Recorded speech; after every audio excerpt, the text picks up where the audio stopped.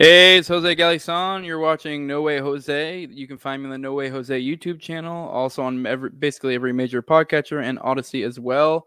Today, my guest is Caleb Brown. We're continuing our series of the live reading of An Agorist Primer by Samuel Edward Konkin III.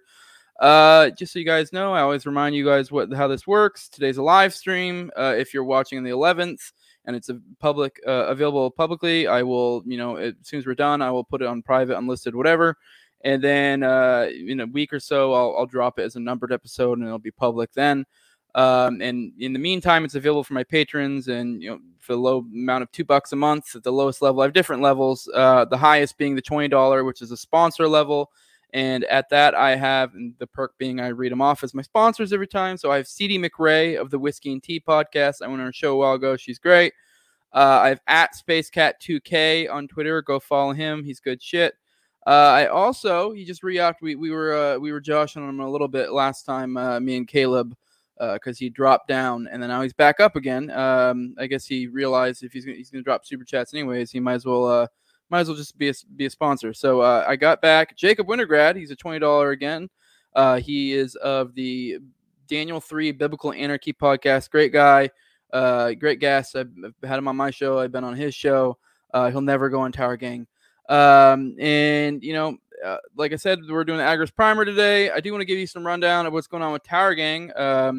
Tomorrow, January 12th, if you're watching this later when it's as a numbered episode, it'll have already come out, but I'm sure it'll be a banger either way. We're having the guys from the Biting the Bullet podcast on, so that should be fun. And I also do want to let you guys know, maybe you've heard rumors if you're in the Twitter sphere or Liberty circles, but Tower Gang did get Bert Kreischer to confirm that he is down to come on. We have not scheduled a date yet. We're still we just emailed them I think last night or this morning. So we're just waiting to figure out a date. I'll definitely let you know when that happens. That should be great. He should fit in just right with us. You miss every shot you don't take, and that's how Tower Gang's kind of worked out. Everyone bitches about grifting and shit. It's like we're just asking, and it pays off sometimes, and it paid off here. And that should be lots of fun.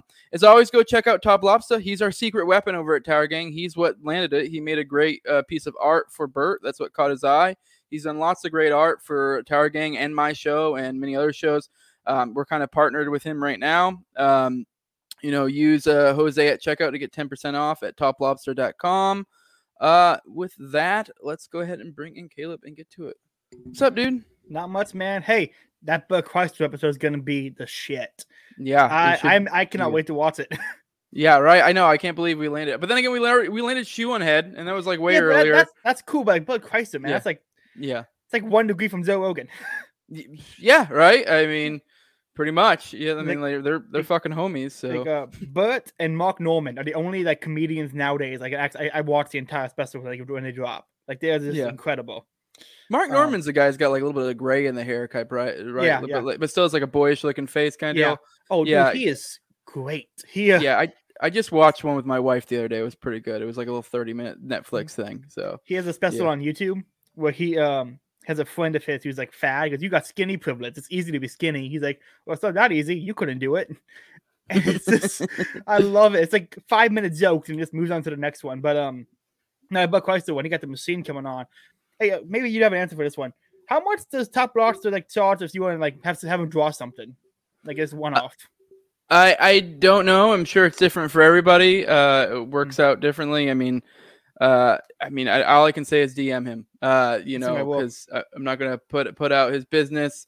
Yeah. I'm sure he does it differently for everybody. But yeah, definitely. Anyone out there, if you want commissioned work, hit up a Top Lobster. I'm sure he's willing to come up with sort of price. I don't think he has a set thing. Probably just I don't know. I mean, we kind of, I guess for me and Tower Gang and stuff, it was just kind of we grifted our way into it. So grifting your way to the top. That's what you do. Yep. So I mean. But yeah, I guess let's just go ahead and get into it. Unless you got any more chitter chatter, we have today's chapter 5. We're gonna try and knock out chapter 6 as well. But chapter 5 should be a fun one. This is a libertarianism one, which kind of how he's defining it is, I think he's more meaning big L libertarianism. It's been a while since I've read this chapter, and I didn't read it through before we did it. It's kind of fun just going through it again a little bit fresh and seeing what happens. But this one might be a fun one. This might be one that pisses off some of the LP types. We'll see. Should be fun. Is there a Zig up in the chat yet? I don't know. I haven't seen anyone in the chat yet. I don't know. I probably should have retweeted the Twitter thing, but I always forget to. But I posted it. Okay. But yeah, no, I haven't seen him yet. Maybe he'll pop in later. It'll be fun to piss him off. But I don't know if anyone else in here wants to whine. You're welcome to come in. I may or may not bring it up. If you super chat it, I definitely will bring it up, depending on who it is. Or if you're a patron of the $5 level or above, I will definitely do it. And if you're the $5 level, I have a little code I give you guys to drop in the chat so I know you're a patron. But yeah, you ready to do this shit? Let's do it, man. Yeah. All right. Chapter 5, Libertarianism. The basic premise of agorist thinking is that counter-economics has failed to free society because counter-economics lacks a moral structure that only a full-blown philosophical system can provide. In this chapter, we deal with the other half of this problem, an ideology unconnected to reality. Where counter-economics is application with theory, libertarianism is theory without application. All right, I don't know if you got anything about that, because that is pretty good little right out the gate. I can't add anything besides that's true. Yeah. I mean, he's 100% correct. There's nothing to add. Yeah, which I think in the last episode I kind of touched on this point a little bit with the idea of, say, with somebody like a drug dealer who's, they're not really hurting anybody. They're just selling drugs, just this example, and they're just doing it to make more money. Like that is essentially, in a certain way, that is the application without the theory, because the person's not really thinking it. And I'm definitely of the opinion that praxis is more important than theory, but they work together. Like, I think, you need to have both. And if you're in a spot where your theory doesn't work in application, you have a shit theory and you need to work on it. So, yeah, I mean, I agree. My show is called Face Liberty in Practice, not Face Liberty in Theory. Mainly because I can't say theory that well. Yeah. It's like, I don't know. I guess there is something to be said that if you have praxis and there's not guided at all by theory, you can be doing negative actions that don't benefit you or others at all. But I think to some extent, just actually doing something is a good move in the right direction, even if I guess you're kind of doing something wrong. All right. Now, first section, many gods, one morality. Libertarianism differs from all other philosophies by its pluralism. It does not to ask how you came to the fundamental moral premise, religious revelation, atheistic observation, natural law theory, or many others. Christians, Taoists, objectivists, and pagans travel different routes to arrive at one moral code in common. Initiation of coercion or the threat of violence is immoral. This is a libertarian principle. I like that because it does touch on how people come through it from many ways, and that's kind of in libertarianism at its its finest. And I guess in a sense you could say agorism is pushing to forge your own thick libertarianism, if you will. So, which I'm a fan of that. Two things follow from the phrasing. One, there are no exceptions. Hence, libertarianism affects all human action by this formulation.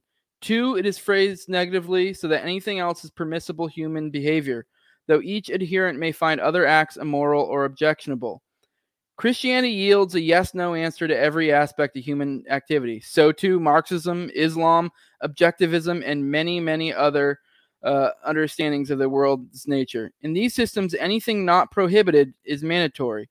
You must or must not. Libertarianism answers only that you may or may not, leaving choice to you. Any religion or ideology that swears not to coerce others to act in accordance with its precepts is compatible with libertarianism.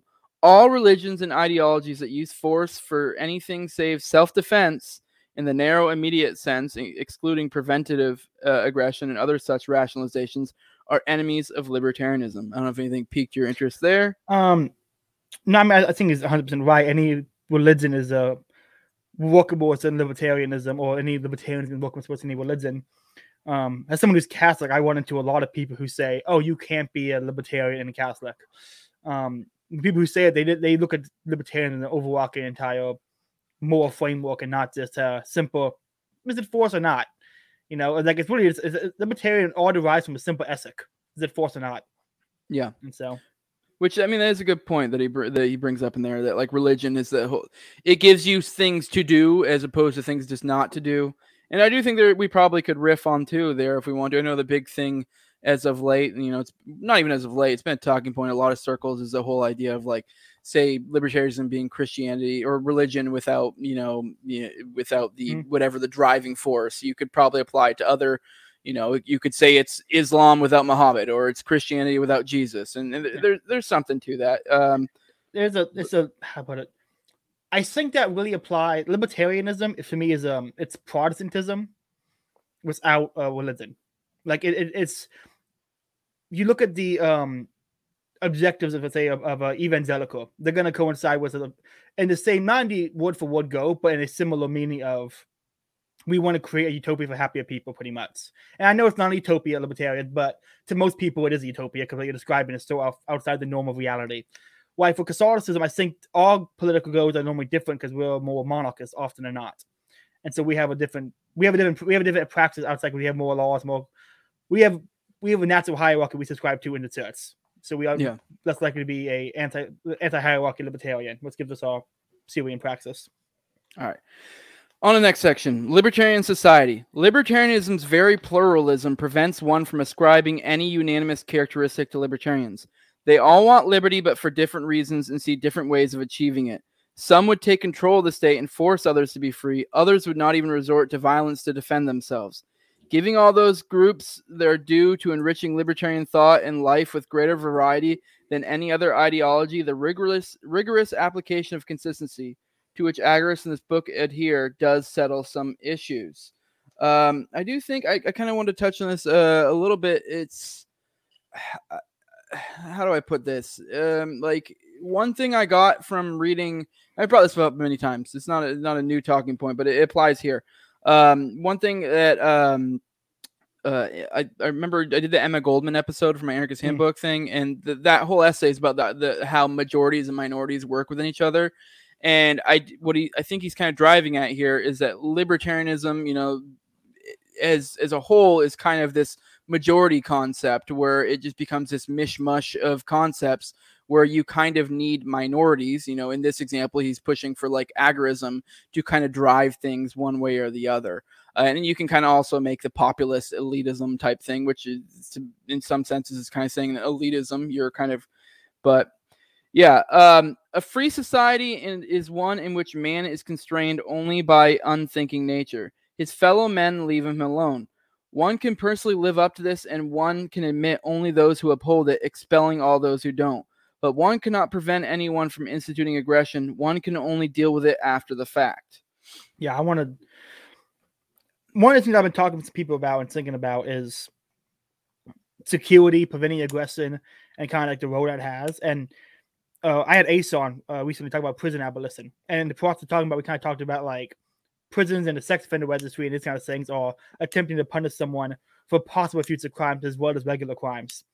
And it's really the idea, one, you can't really do it because you can't predict future action. Two, the idea you could is scary and wrong. And so it's, I like the fact that he brings that up, but I think a lot of people, you think as a lot of movies where they're like, we're going to get him before he does something, and that's always the bad guy. Some people would kind of get that fact, but no, people have yet to get that fact. All right.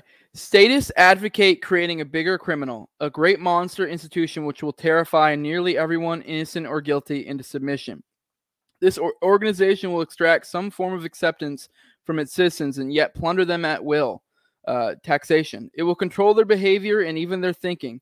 Though some statists seek to place some restraints upon this super criminal organization, some of those who advocate the strongest restraints as they perceive them call themselves limited government libertarianisms, since they seek a small state or mini anarchy, or they are minarchists. Consistent libertarians see no place for criminals, even to fight other criminals. They believe free market, all voluntary methods will take care of the few criminals.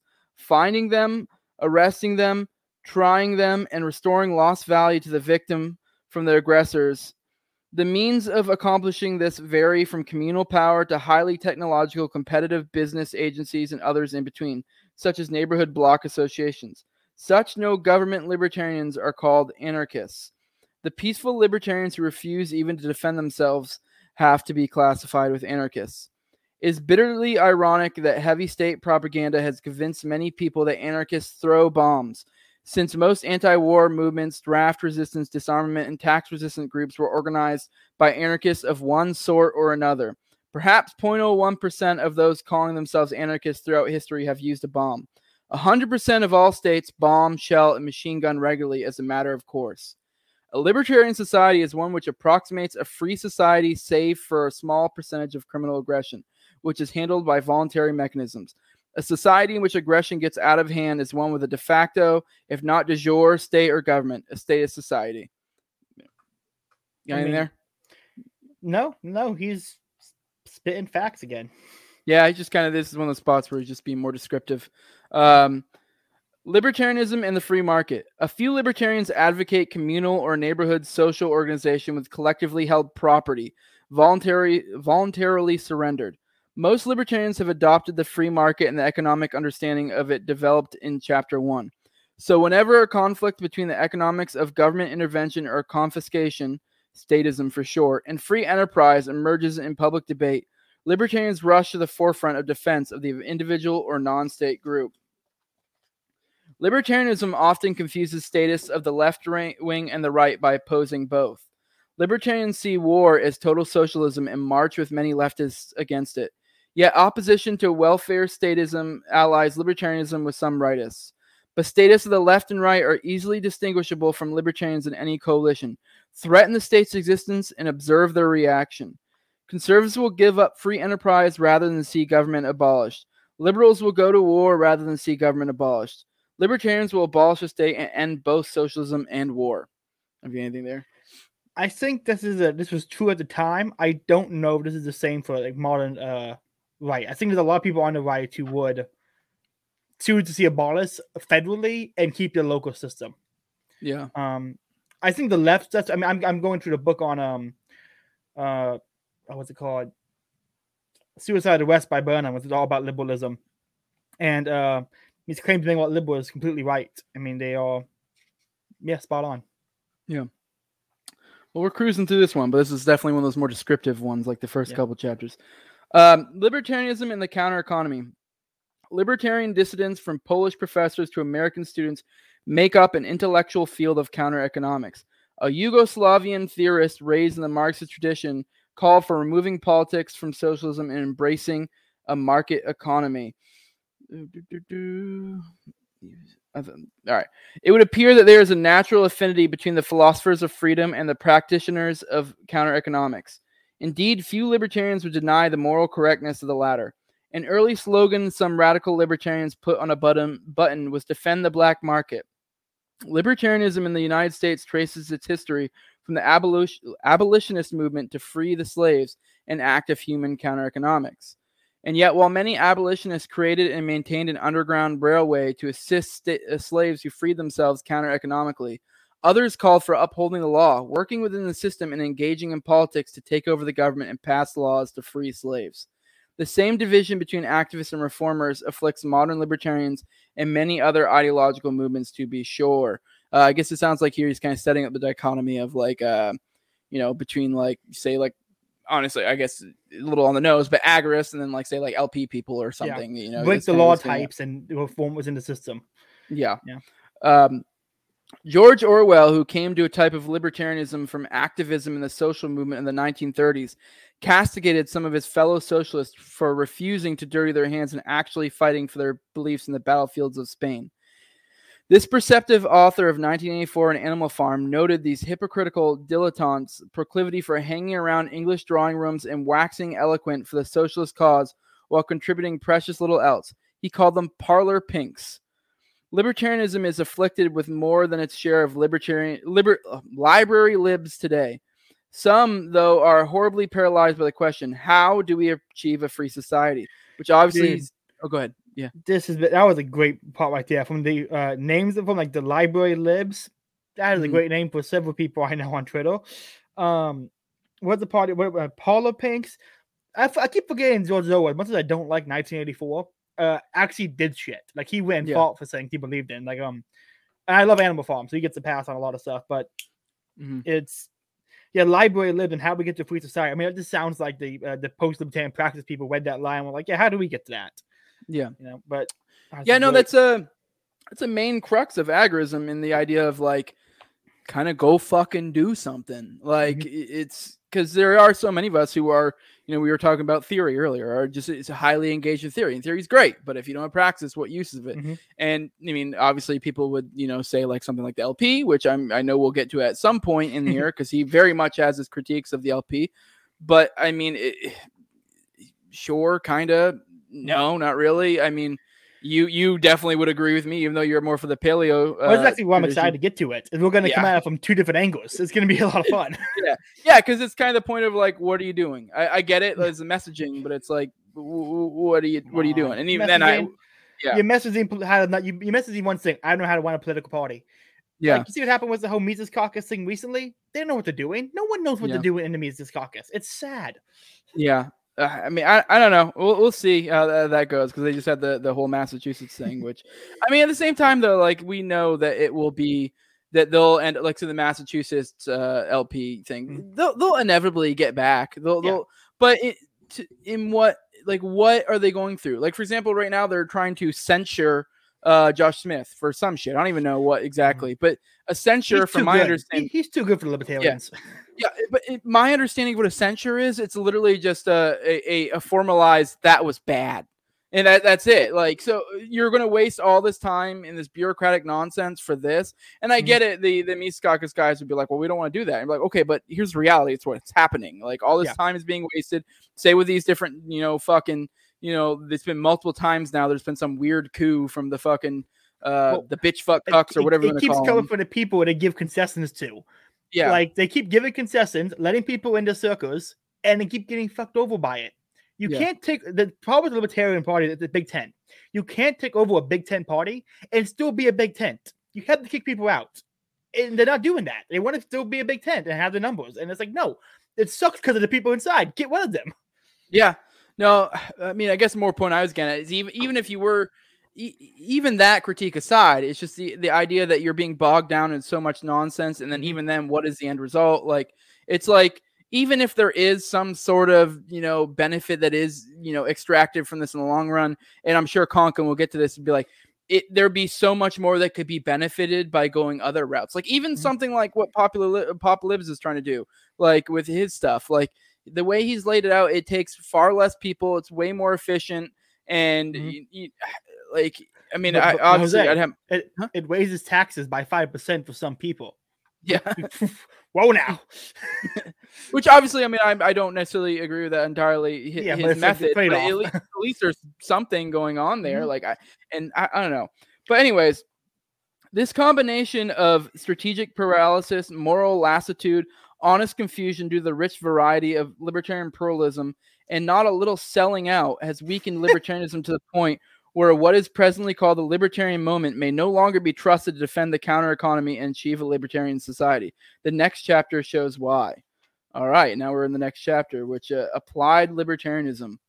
So I don't know if you have anything on that last paragraph. Have you read Rothbard's like why he left the LP? I haven't read it, but didn't Pops and just do it? Yeah.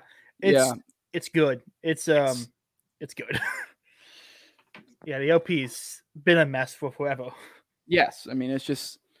I mean, when will we learn this lesson? 16 Mises caucuses from now. Yes. All right. And that's not to say that I don't, I actually very much identify with these people. I think they have the right theory and stuff. It's just, he's not my people. I friends with all of them. Yeah. I think they're wrong. The praxis is a little fucked. And you could be better served going in pretty much anywhere else. All right. Chapter 6, Applied Libertarianism. A brief history of liberty. The history of the libertarian movement can be divided into 4 historical periods. The first covered most of our history, when many men and women derived the ideas of freedom and defended freedom as they understood it with little comprehension of the mechanics of human action. Some of these, such as Quakers of Pennsylvania, settled colonies away from predatory statism and developed peace and trade with the natives. I got to point out, anybody listening, the Quakers are like the best. If I wasn't Catholic, I'd be a Quaker because of the history. It's a great movie. Well, it was a great movie. Friendly Persuasions. It's about a family of Quakers in the Civil War, and the South is coming to raid them. And they have to decide if they're gonna fight or not. And the mom won't let the kids fight, and then one guy shows up. They show up, and the dad runs off to fight. And it's a really great story about pacifism and religion. I just wish it was historically accurate. Was the North doing the pillaging to the South, but still a good movie. All right, the American Revolution erupted the year that Adam Smith published the first basic work on economics. Still, the confused American revolutionaries allowed the Federalist status to restore a strong central government by a bit of trickery called the Constitution, a piece of paper which supposedly guaranteed to restrain the new state. Which, it was a point. I was kind of like thinking on this recently when I did the Spooner episode. Because I think Camille Foster, I on Twitter, like kind of pushed back. I don't know if you watched the episode and saw we were a little rough on it. I'm not a fan of the Constitution per se. I'm sure I could definitely think of positives of it, but I'm 100% on board with the revolution. But at the same time, I don't know. I guess I'm not 100%, but there's definitely critiques. But the idea of a group of people shunning off their chains of a government, and then it's the second part of then now we're going to reinstitute a new one is the issue, and then we're going to somehow restrain it. And that in itself is kind of the folly of violent revolutions, as they naturally get co-opted, and then just which is kind of the main point of agorism. He's pushing for an agoristic revolution, which is different. That's what I was thinking about. I'm reading about the French Revolution, all these revolutions, and it's like if the agorist way was done, it'd be very different because the intention is, the practice of it is different, which is very interesting to kind of think about how that would play out. Yeah, and even then, I will say, if this is more from the other book, New Libertarian Manifesto, it's not necessarily even a peaceful revolution either. The way he lays it out is, the idea is you get to a certain point, you put in the infrastructure by building up the gray and black markets. Eventually, get to a point where the agora has grown to the point where we start having more. And you could even point out now examples of it. But you get to a point where you have more private defense institutions, and you get to a point where the agora is large enough to go, oh. Well, fuck you, and that's where the violent part comes in. Yeah, and not necessarily violent in like a retributive type way, but more in a like a. You're not gonna fuck with us anymore. Yeah, we're gonna go take all the people from prison who shouldn't be there, free them, like that kind of shit. But that's like the last phase. Yeah, I would love nothing more than to see like a Catholic diocese in a county or somewhere just kind of go, you know what, this government's corrupt, we're not playing part anymore, and just like pull the diocese and everyone into their own thing. Like that would be the dream. That would be like if I could get Catholics to be agorists, which I think is compatible completely, almost completely. You have to pay taxes probably, but outside that, like, don't harm people. I'm not gonna get into it all, but I can make a strong case for Catholic agorism. Yeah, I mean, not to go on a side tangent, I do remember one thing stuck with me. It's probably the first episode I ever did with Jacob, and we talked a lot about, I think, was it Romans 13, give unto Caesar's what is due Caesar's. And he literally pointed out, he's like, yeah, what is due Caesar? Is Caesar owed anything? Like, and like, he even kind of made the point that, like, I think Jesus may have been like kind of making a point. It might have been a little bit of a pun, a joke. I have a problem with those kind of translations. If you have to read Jesus and go, I'm going to infer something that's not written, I think that's a dangerous line to start walking. Yeah. I look at it more as a tactical pacifism, as, hey, pay Caesar unto Caesar, because your goal is not to violent revolution or be free. Your goal is to win souls. So what is the most tactically pacifist way to win souls? And that's how I would do Romans 13. But I'm not a Christian anarchist, and so I kind of read things differently. Yeah. All right. Where was I at? All right. Most of the revolutionaries, nearly all the signers of the Declaration of Independence, for instance, opposed the Constitution. Many Americans on the wall.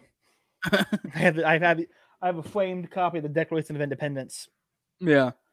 Many Americans were taken in by the statist selling job and laid down their arms that were defending them, practically in exchange for the paper guarantee. As soon as the new government was elected, it sent the military to Pennsylvania to crush the tax rebels who opposed the new tax on whiskey distillation, which most people aren't aware of it. That's literally almost immediately the Constitution got fucked. Like, you can't see it, but I have on the shelf History of Money and Banking by Rothbard.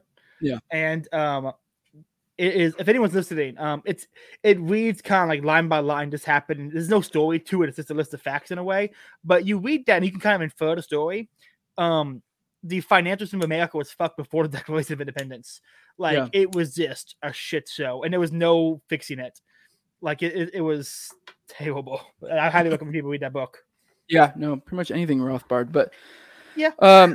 Yeah, in England, soon after, a man named William Godwin took the political ideas of the American revolutionaries to their logical conclusion and became the first anarchist. Which, I mean, I'm sure someone could fucking quibble about that, being the first anarchist. I think Ace makes the argument that the Taoists or the Taoists in China were 500 BC were the earliest anarchists. But I'm reading them now, but I'm reading it now. I don't see anything explicitly anarchist. And of course, reading in philosophy is fucking weird. It's all poetry almost, but I don't see anything there anarchist. In the 1830s European intellectual scene, a man named Max Stirner, he's ego in his own, great book, combined anarchy with defense of the free market, as far as Adam Smith understood it then, and created a philosophy of egoism or total individualism. For a time, he contested with Marx and Engels for the loyalty of the young Hegelians and the German clubs. They wrote a 2-volume defense of their theory against Stirner, the German ideology. In the United States, Josiah Warren continued the anarchist tradition in Massachusetts. One of his abolitionist followers, Lysander Spooner, finally developed the killing argument against the U.S. state in his remarkable natural law treatise, No Treason, the Constitution of No Authority, which I cannot stress enough.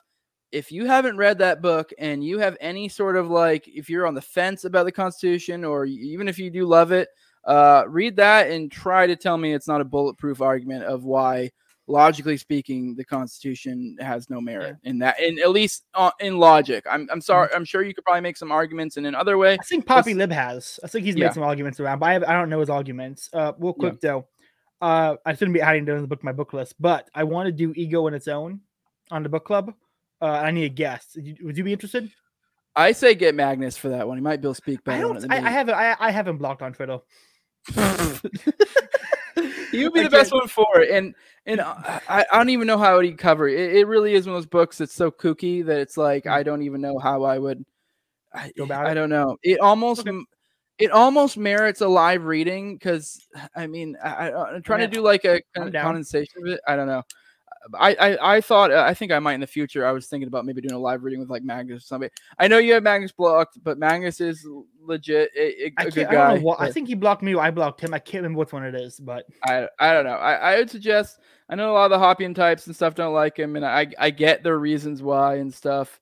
A lot of people think he's like a Fed or some shit, but it's like I don't know. A lot of the Fed stuff online, I'm just like, well, if he gets in your DM saying, "Hey, let's go do this," just be like, "No, I'm good." No, I will not help you blow up a federal building. Like I don't get all the freaking out about feds online. It's like it's kind of weird. I know if someone starts getting your DMs or trying to convince you to do political violence, that just don't. Like I don't know what you're so concerned about feds for. They're there one way or the other. So it's not that hard to just think, no, what? No, I won't blow up this government building. It's not hard. Just say no. Like I don't know, unless you have some sort of surefire thing, say with like Sarwark with like the WikiLeaks, where he was kind of indicted to be most likely a Fed. Unless you have something there, it's kind of a silly witch hunt, which it's like you're almost just better off assuming people are Feds and just being like, okay, well they're Feds here, my best friend might be a Fed. Okay, yeah, I mean, like I don't care. Alas, it was nearly a century late before the state was entrenched well enough to fight a civil war to destroy the remaining internal restraints on its power, naturally under the pretext of expanding freedom by abolishing slavery. Spooner saw through that smokescreen and supported both abolition and secession of the southern states. His follower, Benjamin Tucker, discovered Stirner's European individualism and combined the two traditions. The heyday of individualist anarchism during the publication of Tucker's Liberty magazine from 1881 to 1908 could be called the second stage of libertarianism. George Bernard Shaw, for example, broke into the American literary scene through Liberty. The full title of Tucker's journal was Liberty, the Mother, Not the Daughter of Order. I did not know that's where that came from. Mm-hmm. I did not know Benjamin Tucker was that associated with that Lysander Spooner. Mm-hmm. And I gotta say, I love how he points out that the Civil War was kind of like the end of the American experiment. Mm. Like people who say American experiment is like failing now, it's like no, it ended 100 years in. Like, oh yeah, 100 years in, it was over. Which that's another great thing about No Treason. I really can't go on that buff because while No Treason is a breakdown of why the Constitution is basically logically speaking horseshit. Mm-hmm. For what it purports to be a government of consent or whatever. Yeah. But God, I totally fucking forgot what I was gonna say. But it's also steeped in the Civil War because this is following the Civil War, and he's kind of that point you're making there of that, like, one of his big reasons is like, hey, if there was any argument for it to be had, it just went down the drain. Yeah. You completely undermined any concept whatsoever of this being on consent, where a group tried to break off and say, we no longer give you consent. And then you go, no, fuck you. You're keeping your consent. That's not how consent works. No, if you read Lysander Spooner and you read Thomas De Winter's The Real Lincoln and you come out still like blue pill on the Civil War, there's no hope for you. It's over. Yeah. You're done. You can't move. If those arguments don't convince you, you're either stupid or blue pill as fuck. Yeah. No other way. Tucker still had problems with economics, not understanding subjective value or the validity of rent, interest, and profit. While willing to accept anything arrived at freely, he and his associates spent their energies on side issues and invalid controversies. When World War I broke out, they lost the center stage of history to the socialists for half a century. At the same time that Tucker himself was giving up, brilliant Austrian economist Ludwig von Mises wrote his doctoral thesis, The Theory of Money and Credit, which explained interest, inflation, and business cycles. His analysis led to an easy explanation and prediction of the Great Depression, but it went unheeded. In 1949, Mises published his magnum opus, Human Action. Along the way, he sent the communist economists into a panic by proving that the economic calculation was impossible once socialist statists destroyed the free market pricing system. You got something to say? You sound like you're about to. Oh, you're muted. No, he kind of. I mean, I get he's not important for the story he's telling, but he glossed over 1922's release of Socialism, which, in my opinion, is his best book. Like it is, It's his best book. It also came out. I would joke. 100 years ago, Mises released Socialism by Socialism, and why are we still arguing about this? He saw. Yeah, it's a great book. Yeah, I mean, he's literally going through the whole. Basically the whole history of libertarianism and anarchy and whatever. Mm-hmm. And so, yeah, I mean, he's going to skip over a few things. Yeah.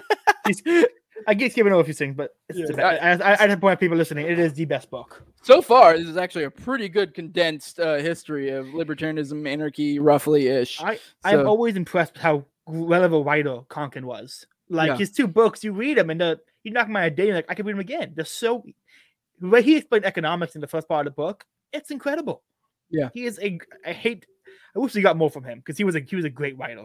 Yes, he was very good at being concise because it's like he leaves in all the relevant information, but it's still short and concise. So this is something you could give someone.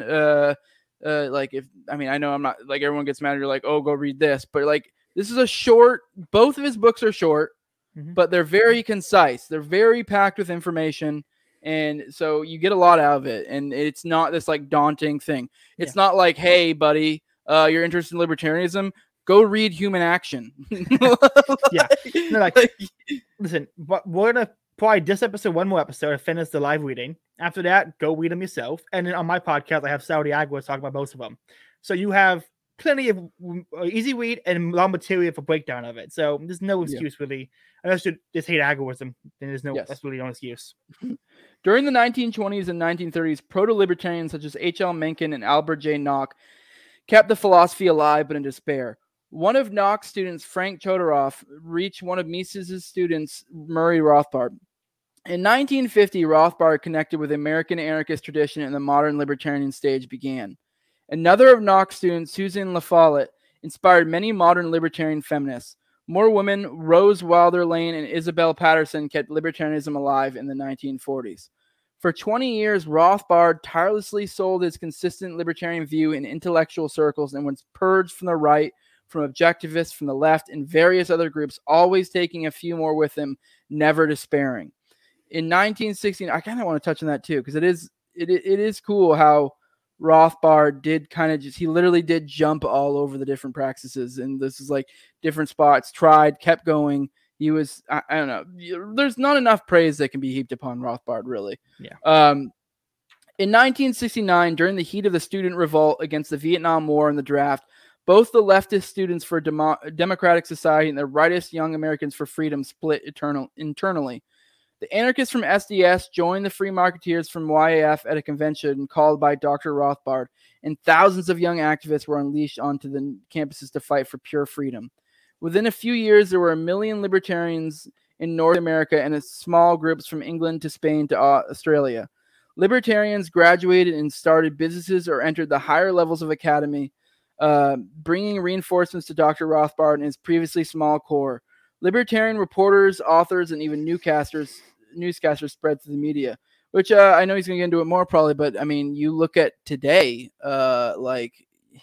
we forget how small things were, but like, look what we have today and the infrastructure we have in place. It's quite something. I mean, don't get me wrong. There's a lot of people, kind of joking on the Fed things earlier. Like there are ones that like kind of do glow, and you're like, are you just controlled opposition? But I mean, even that aside, like there's Palumbo. Yeah. That's what I was getting at. Based, right? A woman and a gay dude. Super based. I hate that the guy who got me to libertarianism is a Hannah Cox fan. Yeah. It's like, come on, man. I mean, I don't know. Maybe they could just be. I mean, it's kind of the thing where it's like whether they're stupid. Which one is it? Yeah, I mean, either way, same effect. Like whether you're controlled opposition or not, the end effect is the same. Yeah. But Robert Lafaire, another libertarian educator, contemporary with Rothbard, graduated hundreds of businessmen from his seminars and thousands from Rampart College. Leonard Read and his crew reached many from all walks of life at the Foundation for Economic Education. New foundations and institutes sprang up. Early in 1971, a group of Californians started a Libertarian Party as a front for distribution of literature and appeal for equal time on local media. In December of 1971, David F. Nolan convened a founding convention of a Libertarian Party in deadly earnest. Rothbard scoffed at the idea of a party as wildly premature. In 1972, an LP presidential candidate got few votes, but thanks to a renegade Republican elector from Virginia, John Hospers, professor of philosophy at the University of Southern California, received one electoral vote. His running mate, Toni Nathan of Oregon, became the first woman to receive one. The elector, Roger McBride, became the LP nominee for president in 1976. The LP emerged from two sources: impatience and inconsistency. I like that. Good. In 1972, the student movement collapsed, but the graduates needed years to affect society by working their way through the system and building alternatives outside it.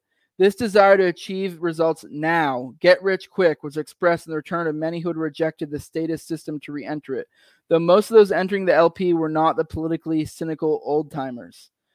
The more raw recruits to libertarianism had little direct experience with politics and so accepted arguments that the party would spread the word to people used to receiving it via the biennial electoral process. Oh, wow.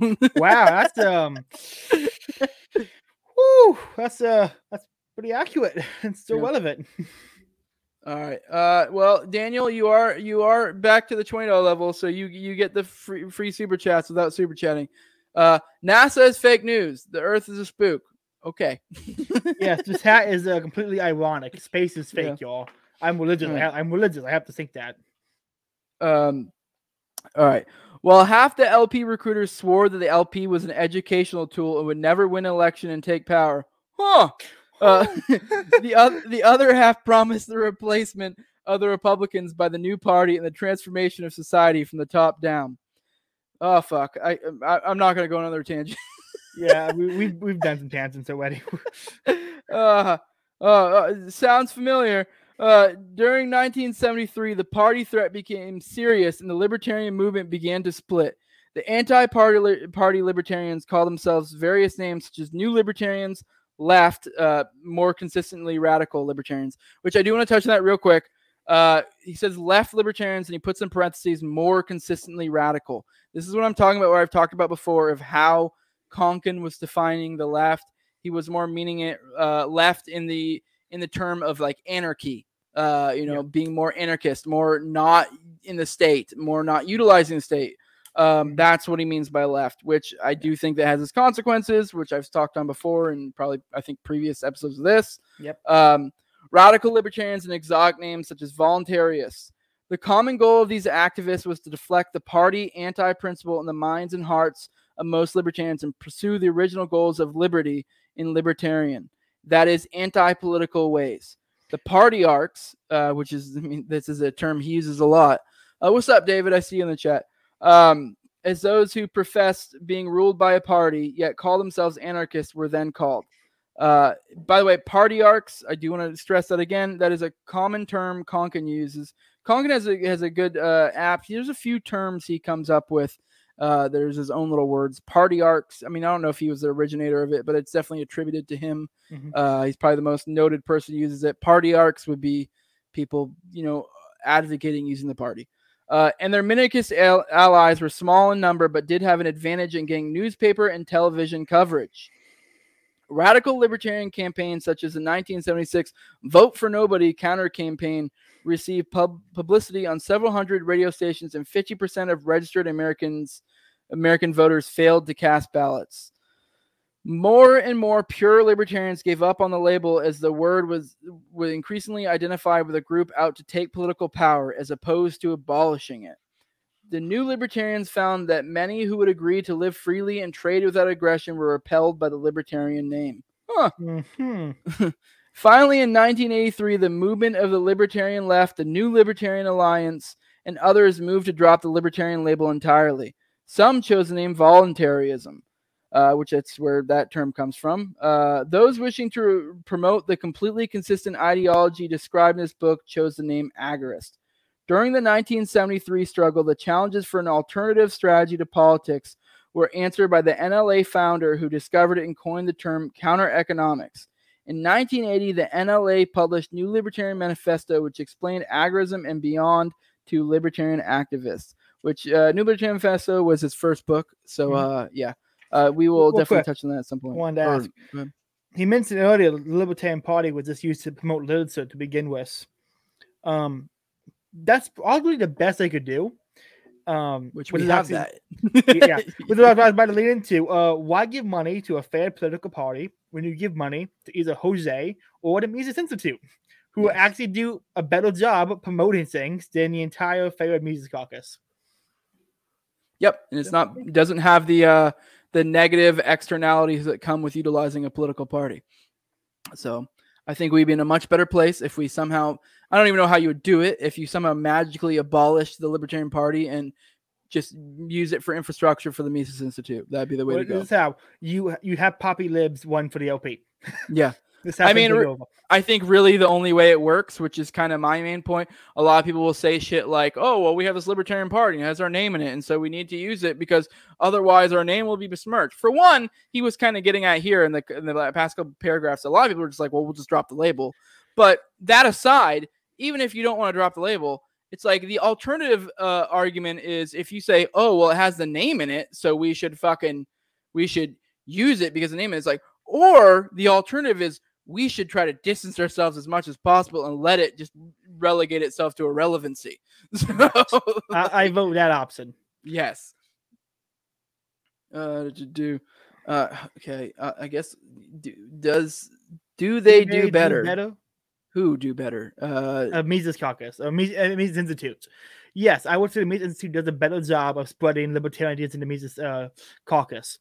Yes. Yeah, because when they're not being strong-armed by political incentives. And not just that, there are Republicans who will read the Mises Institute. There are not Republicans who are going to join the Mises Caucus. That's just kind of a fact. I'm going to state that as a fact because I think that's reasonable. Okay. I do want to touch on this because this is the same exact argument people use for, let's say, like Ron Paul. Love Ron Paul. Great guy. Fucking goddamn angel. But people will always say shit like, oh, well, Ron Paul for like utilizing argument for political action. That's totally a logical fallacy because it's the idea of like what if we just rewound time that because you found something through this that there's no other way, or not even that like that you wouldn't have been convinced otherwise. Like something probably would have came along. Just because a political apparatus did it, that doesn't mean the political apparatus is the ideal way to go about it. So, God damn it, Daniel. I know you pay me $20 a month, but there are independents who won't join the GOP though. Yeah. Okay. How many independents are there by comparison? I mean, there's not a lot of these people, and honestly, most independents don't actually vote. So it's a non-argument, Jacob. Sorry, Daniel. His name's Daniel. I have to remember that. Oh shit! I just knocked myself. No. I mean, you didn't super chat, but I mean, I don't think there's a. Is there any? You don't have to. I mean, I'm not. Use the system you are forced into to destroy it. I don't think it's not necessary, nor is it a more compulsion to use the system. I mean, I can make an practical argument for it, but I don't think the way you described it is true. No, I mean, yeah, because I mean that's kind of the argument with me and you are coming from different angles. You're from the paleo, I'm from the agorist, but I would say it's really just an argument of what works, and I'm of the argument that I think not utilizing the system is the best way to go about it. So actually, that's why I think I talk to you more as an agorist. Is you are from the argument it's not practical, instead the argument of it's immoral to use political power, which I think it is. But I think I appreciate the fact it's more a practical argument than a principled argument, because the principled arguments get boring. Most of the country doesn't vote and are independent / not heavily committed. Okay, I don't know what your point is. Yeah. Okay. Yeah, most of them vote, which is a good thing. We should take the people who don't vote and try to encourage them to vote. But they're not going to vote for. If they already don't vote, why would they waste a vote on someone who's not going to win? Yeah. That's just Jacob, I love you to death, but come on. All right. Anyways, the libertarian failure.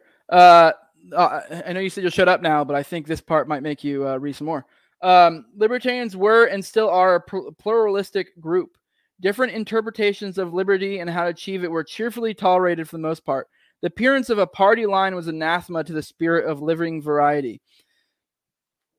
The burning issue shifted from which new libertarian theory works and which does not to which libertarian candidate can get elected. Huh? But anyways, see how the things shift when you have certain incentives in place. But to many, libertarianism was a fine theory which had no obvious practice. There are many paths to freedom, true, and each individual should choose the one he or she thought most workable. One that was chosen swallowed up the others. How it did was simple. It tied into the state's grant a monopoly to ideologies that form a centralized political party, and then spokespersons of that ideology are automatically representative servitors or functionaries of that party, even when they vigorously deny any connection by the statist media.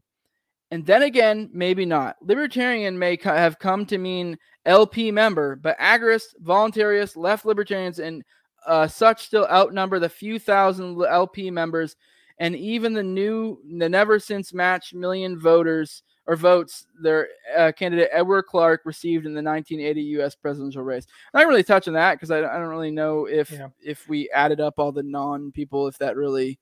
But I want to point out, I hate the distinction between small L, big L libertarian based on big L means party.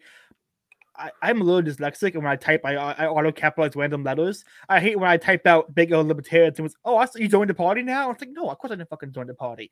I just spelled libertarian. Shut the fuck up. And I get so frustrated with that big L nonsense. Yeah. Whether or not libertarianism failed and died, perverted, so near to 1984, Orwell's deadline for tyranny's triumph in the form of an all-powerful party, or was simply a stage in the evolution of agorism, building a theory to explain and morally defend counter-economics is a moot point. Both positions are, in a sense, true.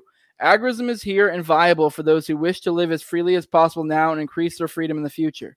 What now calls itself libertarian, big L, cannot honestly offer that anymore. Hate that. Those who understand this will reject the Libertarian Party and other political solutions to the statist problem. Those who accept the LP will waste their time, energy, and wealth in building a new means of keeping people in bondage under the thumb of the state.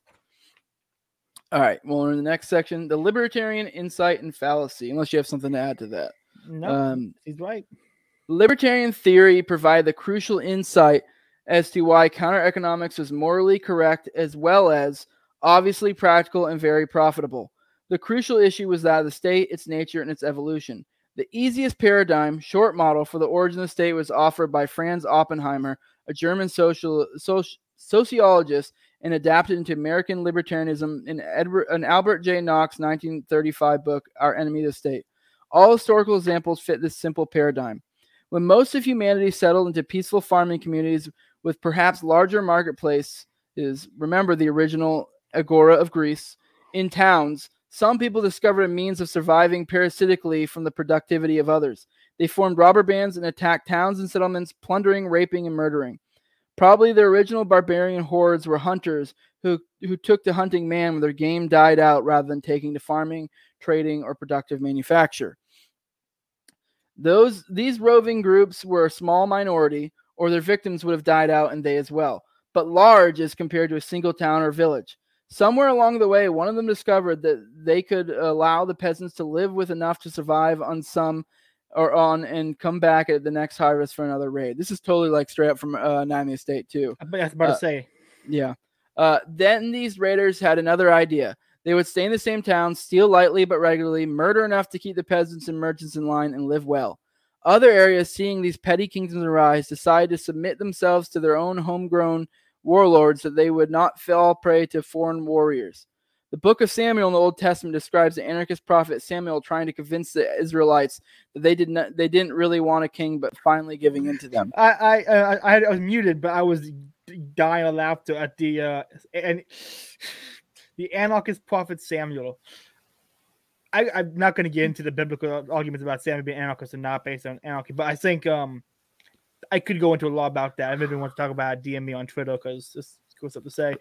But I would say it's cool that he called him that because that's a cool name for him. But I know Popular Liberty probably get a little chub for that one because I know he likes to talk about how the Old Testament Israelites were a form of anarchy essentially. Yeah. I would say the covenant community who the monarch was absent was God. That was the monarch, and so they wanted to substitute a new guy to be an arbiter for God, and that was a mistake. But all right, parasites must remain a minority or kill their hosts. So they discovered religion and later ideology as a means to intimidate peasants and win the all-important sanction of the victim. Go ahead. Parasites must remain a minority or kill their host. Real quick, people listening, this is why a fetus is not a parasite. Every time I hear parasite, I have to clarify. When I hear definition, it's like, yes, that's something I argue about a lot. Is like fetuses are not parasites, and so I just want to add that after that line. I'm not going to read it, but you are a paying customer, so I will bring it up. All right. Sanction the victim, an apt phrase of Ayn Rand's. Brutal thugs became kings by divine right, and some very powerful status called emperors, pharaohs, or czars were said to be divine, the unstoppable choice of gods. And so these barbarian raiders institutionalized plunder, taxation, murder, execution and warfare, and even rape. Droit de seigneur, for example, which I believe that was like the right of the kings to like take the woman or whatever. I don't remember. They took control of roads to plunder the caravans, tolls, tariffs. They suppressed all rival criminal gangs with their own police, and all established their own churches, schools, judges, and even philosophers, minstrels, and artists to work in their royal courts. Two things from there. One, if anybody wants to read about Sert's the state finding people to represent their own Serts, this is a great book, Politicizing the Bible. It's by Scott Hahn, and he kind of goes through a lot of it. He talks about time the government found a priest or someone who's like, hey, we could buy you up and have you read this way to justify our power against the Pope, who was oftentimes there competing for power. But also, I want to respond real quick to this guy here, The Road to Power, the second one. Real quick, I'm not arguing for conservatism, David. I'm arguing to use a conservative platform for libertarian ends. I'm not arguing for conservatism, so I don't think that's a fair criticism of my position is. Yeah. No, that's fair. A lot of people do. A lot of the paleo types accuse them of being like, "Oh, you're to take over the Republican Party," and I don't think any of you guys. I don't really feel like I've heard many of you guys advocate for that in any way, shape, or form. It's a matter of, hey, we see somewhere that we might be able to, shift one way or the other, or even maybe on a localism type level, make differences by utilizing the R. But yeah. Well, it's also the fact that the people who are most affected or affected against their consent, which the lockdowns and all this government tyranny, is libertarians and conservatives. The left wants it. So if we're going to have an ally who's going to be next to us in the boxcar, why don't we work with them now to try to prevent some of that? That's my only argument. It's not always to be conservatives. Yeah. As people come to understand the situation, and especially important questions of conscience, split religions and ideologies, dissidence grew. The state learned to survive by adapting. It used its courts, thinkers, intellectuals to come up with new ways of mystifying the people. And the state is great on that point. And elites, intellectual society from Hopper is also great. And I think that's like this is one of my points I've always been making. The state's always going to have intellectual power. And for the longest time, that was the church, which had problems. But now it's universities, and that's much worse. And so I think they understand that it's always going to be intellectuals, and becoming those intellectuals in any way you can is going to be a good thing. Yep. All right. The kings limited themselves and shared their plunder with aristocrats and certain favored merchants. Thus was born mercantilism, which Adam Smith challenged.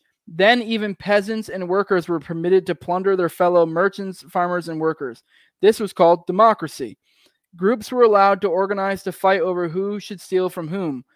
Though an elite of bureaucrats and very rich businessmen continue, no matter who is elected, and thus reform political parties. I don't know if you want to riff. I know you're a big Hoppe guy. I am as well. He touched on democracy. So, yeah. Yeah, I mean, what he says is pretty much correct. There will always be, and like, what's the joke? There are three kinds of government. Then there's really only two. It's like there's democracy, oligarchy, and monarchy. And it's like there's only two. There's a monarchy and oligarchy, and there's really only one oligarchy. It's like everything we have is always an oligarchy that just hides itself in different ways. Yep. Yes, Daniel, that is you. Yes. Love you, bro. The libertarian analysis superbly explained the political history of the world and combined with free market economics analyzed depressions, modern warfare, and revolutions, describing their causes and predicting the futility of political solutions. When libertarianism began to organize itself, though, much of the movement was bought off with yet another political party. But to understand the libertarian fallacy, consider its insight in other terms. I guess I do want to touch on that real quick. You said that it describes the causes in predicting the futility of political solutions, but then we're going to use a political solution to get our ends, which I know you would agree with, but especially in a libertarian sense, it's kind of like, okay, like we completely describe the futility of it, but then it's, oh, well, I'm not trying to, it's not a political solution. Like, yeah, but it kind of is. I see, my thing is, I don't object to the politics can make a change. I think that's kind of one of the ways you can make a change, especially on a local level, because we don't have the oligarchs. So I don't agree with it. It's inherently a mistake. But there are libertarians who do say it's inherently a mistake, and then they go against their own idea when they become Mises Caucus or party types, and so it's Which, I mean, to be fair, they're like, oh, well, we're going to use it for messaging, and so we're using it for its unintended purpose. It's like, but by that saying it right there, that's kind of the whole point out when I get incentives. You're like, okay, well, this thing has a purpose, and you're going against its purpose. Don't you think it will inevitably return to its purpose? Yeah. Like, because that's its incentives. I have a problem with a lot of Mises Caucus people. They don't like political theory in a sense. They don't like the laws of politics, like the iron law of oligarchy and stuff. And they say things like, well, it's too personal. It's too individualistic to have a set law. You have economic laws that apply on the same basis, but you love Austrian economics for economic laws. These are the same principle. You have laws based on personal action that you can make a set norm about. It's the same principle, except political laws is reality. Yeah. To understand the libertarian fallacy, consider its insight in other terms. Oppenheimer and Nock pointed out that there were only two ways to acquire wealth: food, shelter, tools, entertainment. One could produce some and trade for others, or one could steal those produced. Those are all the choices there are. They named the productive way, the economic means, and the parasitic way, the political means, which is kind of what he's getting at. But Murray Rothbard, following Ludwig von Mises's human action with his own economic treatise, Man, Economy and State, added that insight into Austrian economics in the final chapters. The demand for elucidation was so great that he wrote in detail an entire book on the subject, Power and Market. It's amazing that for a time, even Dr. Rothbard forgot his own lesson. The choice at power/politics versus market/economics. Using political means to achieve free market ends is self-destructive and self-defeating. All right. The recognition of the libertarian incompatibility of status means to anti-status ends was the first agorist insight. Following that, the new agorist, which I do want to say, actually, I want to touch on that real quick. One thing, I don't know if it's in this book or if it's in New Libertarian Manifesto, but he does say something like your means should comport with your ends. I don't remember exactly how he puts it, and that's kind of the point he's getting at. You're basically the idea of utilizing a political party is inherently political party. It kind of is, it's means, but you're trying to, achieve a different ends by something that doesn't, doesn't comport with the end. If you want to get like, so maybe some people understand, I'm gonna get a little philosophical. Everything has a teleology that is like geared towards the ending at, like it's the purpose of a table is to be a table. There's a form to fill the table. A political party's goal is to be a political party. And that means there are certain things a political party has to do to be considered that. And if you're trying to use it for outside its means, it's going to be ineffective at that. That's just as simple as it is. Yeah. The recognition of the libertarian incompatibility of status means to anti-status ends was the first agorist insight. Following that, the new agorists looked for the proper means to achieve a free society, or at least a fully libertarian society. They sought market means only. The author of this book and his companions found the counter economy staring them in the face as soon as they thought of looking.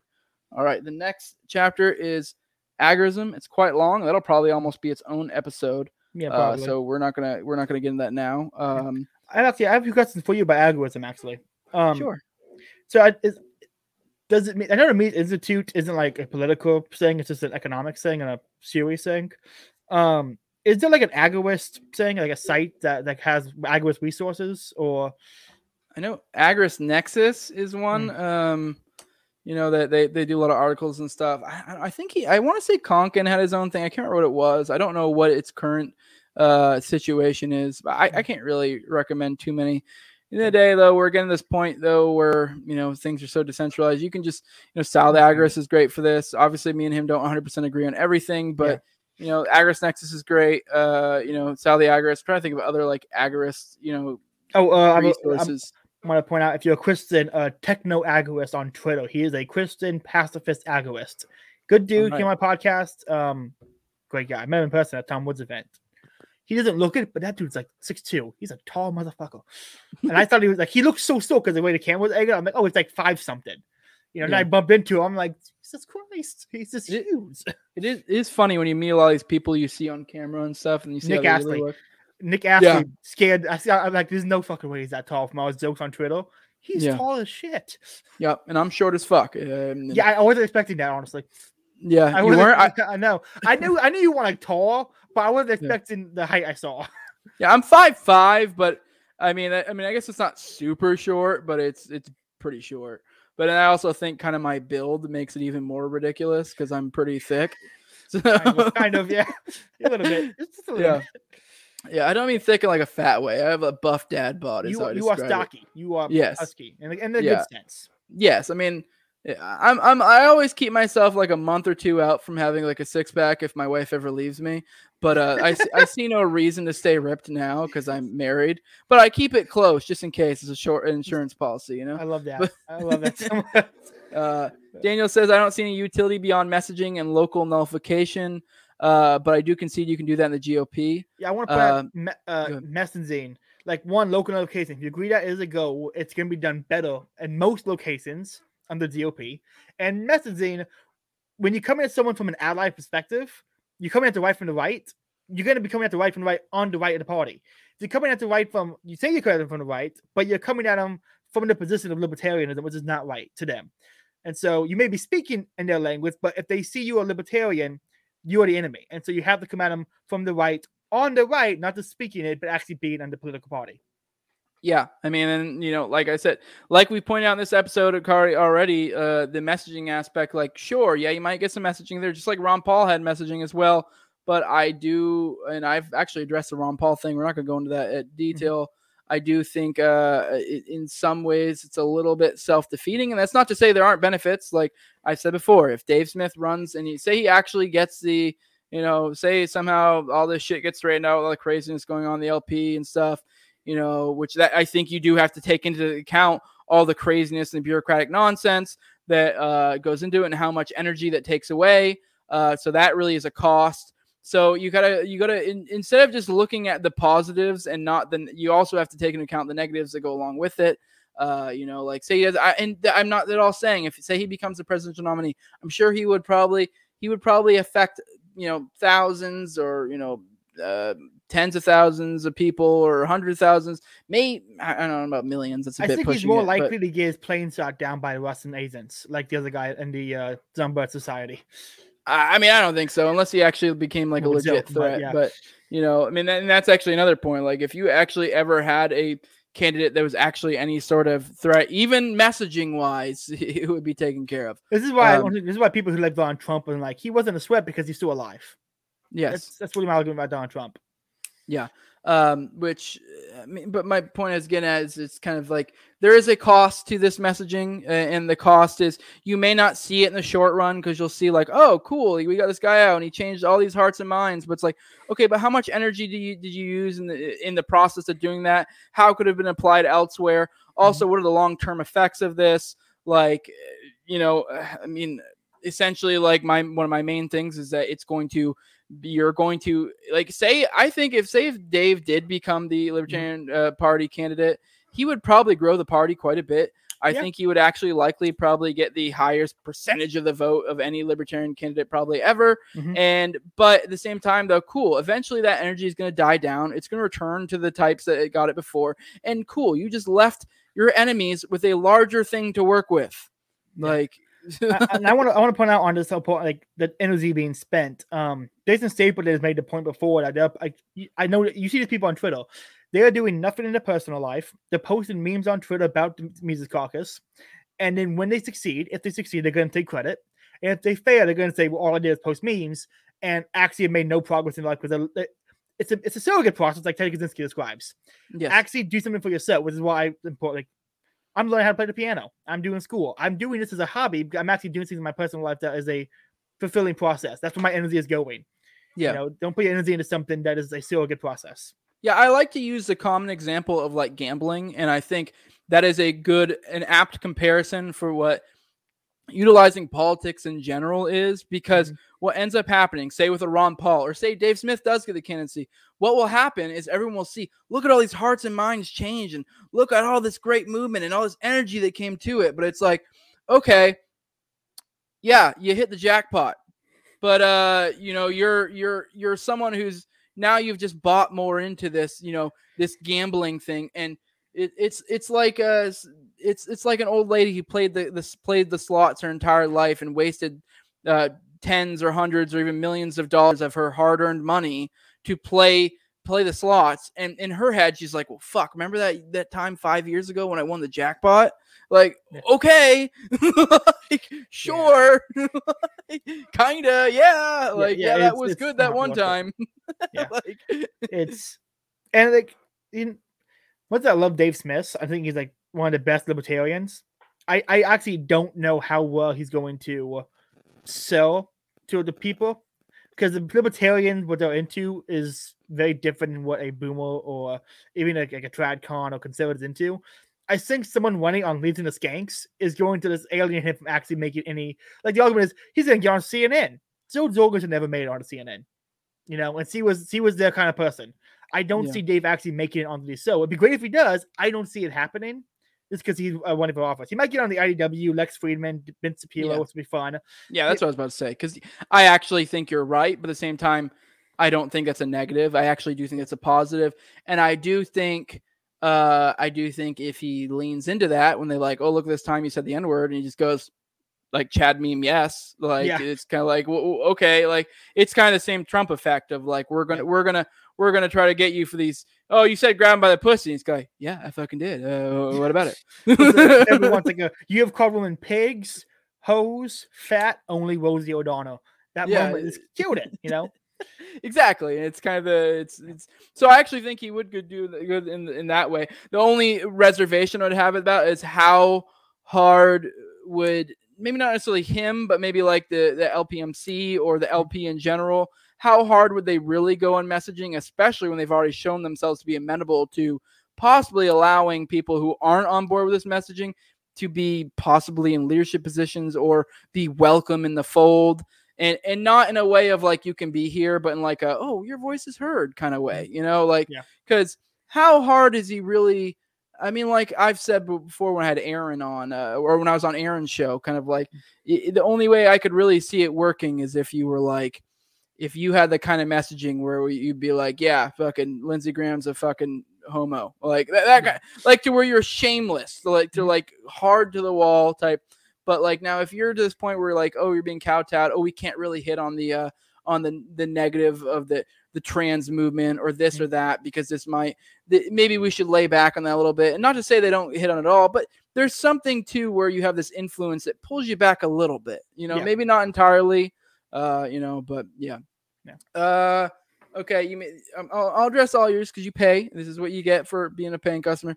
Australian economics, haha, funny. Yeah, I know. I said Australian instead of Austrian. I didn't even catch it.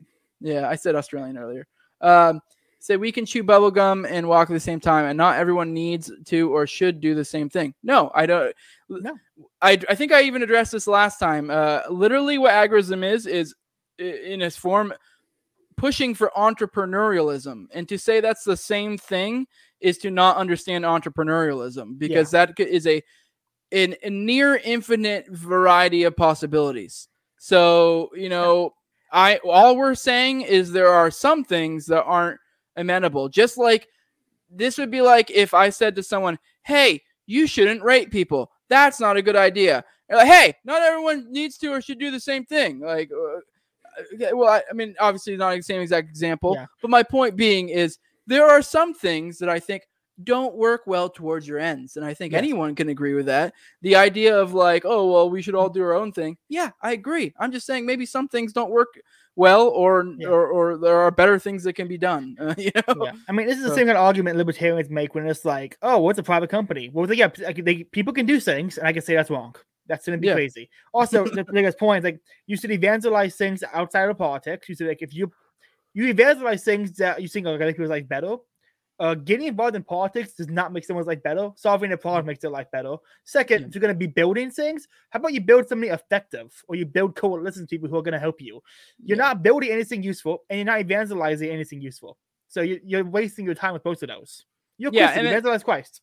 And kind of built into the evangelist thing there is the idea of like, oh, well, we're going to use the LP for messaging. Mm-hmm. Okay, but that's not an apt thing, because right now, if in this example, I'm an evangelist. Dave Smith was an evangelist before he even had anything to do with the LP. So like it and I get it. Yeah, you get a little bit of a boost, sure, but like at what cost? And that's kind of our whole point. So real quick, I want to point out these two super stats from David. The biggest platform Zoe got was Ben Shapiro. You didn't super chat. Don't address him. I'm just kidding. You can if you want. He's completely right. Ben Shapiro was the biggest show Joe Jorgensen got, and it was cringe. I mean, it was. I watched it. First of all, he didn't even put it on his YouTube channel. He put it on the radio only. So that is just like how cringe it was. So, also, I like this one over here. I like Caleb. He makes one of the most compelling cases for GOP strategy. Thank you, David. I like Caleb, but that just tells me you haven't looked much into it. I was about to say, it's like. I think I do all right, but so Bishop and Democracy from there. I mean, come on, there's a lot better people than me. But thank you. The political arena is a giant point to fish in. Yeah, sure, because you guys keep fucking doing it. Have you guys ever actually caught a fish? Exactly. Maybe that's the question. Like, how about you got a guy with a bigger boat who actually catches fish with the right bait? I'm saying. Oh, he said I said one of. You should have left it at that. Let him feel fucking. Let him feel good. Man. I was feeling good. I was gonna go to bed all like, yay, I'm all right. Anyway, I gotta plug something real quick if we're gonna wrap it up. Yeah, we're about to do plugs anyways. Go ahead, drop your plugs. Okay. I have Aaron from Timeline. All right, that's it, guys. No, I'm just kidding. Go ahead. I have Aaron and I have Nate, the Rogue Contrarian guy on Twitter from Reality Czars. They're coming on the podcast to do White Fragility by Angela D'Angelo. That's just going to be a lot of fun. and I hope Aaron doesn't get my channel taken off. That's about it. Oh, yeah, I know. That's why why we keep badgering you. Other one is February 12th. I'm having Thomas De La Windsor on for the social, and I'm having Gold Guy, Caleb Salmon, Cordoria, Repair 20th Century, and Adam Patrick all on for a symposium on when did things go wrong. And so we're going to try to debate and figure out when did things go wrong. And it's going to be, everyone's going to be drinking, everyone's going to be arguing, and I'm going to have to play moderator. So it's going to be fun. Yeah, but once again, congrats on the Di Lorenzo hit. I know you're a big stand for him. Yeah. But on Aaron, I think I'm going on his show Thursday. I don't know when he drops the episode and stuff, so I'll be going on there. This will be my second time going on there. And like I've said before, I want to get him to do the Agorist class theory with me because I think he'd be fun for that one. He's a fun guy. Yeah. I did Nate's podcast, Reality Zone, and I was on as a guest co-host, and my first time ever taking 2 edibles. And I don't remember half of what happened. I remember at one point Nate went, "Caleb, you all right?" I'm like, my eyes were like half like, I was like, "I'm good, man." I don't remember any of it, but it was fun. All right, with my plugs, I have this is the No Way Jose show. I'm on YouTube. I'm on all the major audio podcatchers, Odyssey as well. If you want to follow me on Twitter, I'm at 2020 No Way Jose. I'm also the same handle on Getter if you want to follow me there. I'll be honest, I don't really pay as much attention to that as I do Twitter, but I don't know, I guess it's good to have the backup. I mean, I don't know, whatever. I'm willing to try new things. If you want to give me money, patreon.com/NoWayJose2020. You can be like Daniel if you pay me $5 or more, and I will keep bringing up your shit, even if it's nonsense. Yeah, like, share, subscribe, comment, all the good stuff. Yeah, definitely go check out Daniel's show. Go check out Caleb's show. With that, we are out. Thank you for coming on, bud. This is fun. I would say we probably have 2 more episodes. There's only 2 more chapters left of this book, but the next chapter is very long. I don't think the last chapter is as long, so it'll probably be a short episode. But I don't see any way we knock out the last 2 chapters in one episode. So I think we have 2 more on this, and but I'm looking forward to it. These have been fun. So with that, we are out.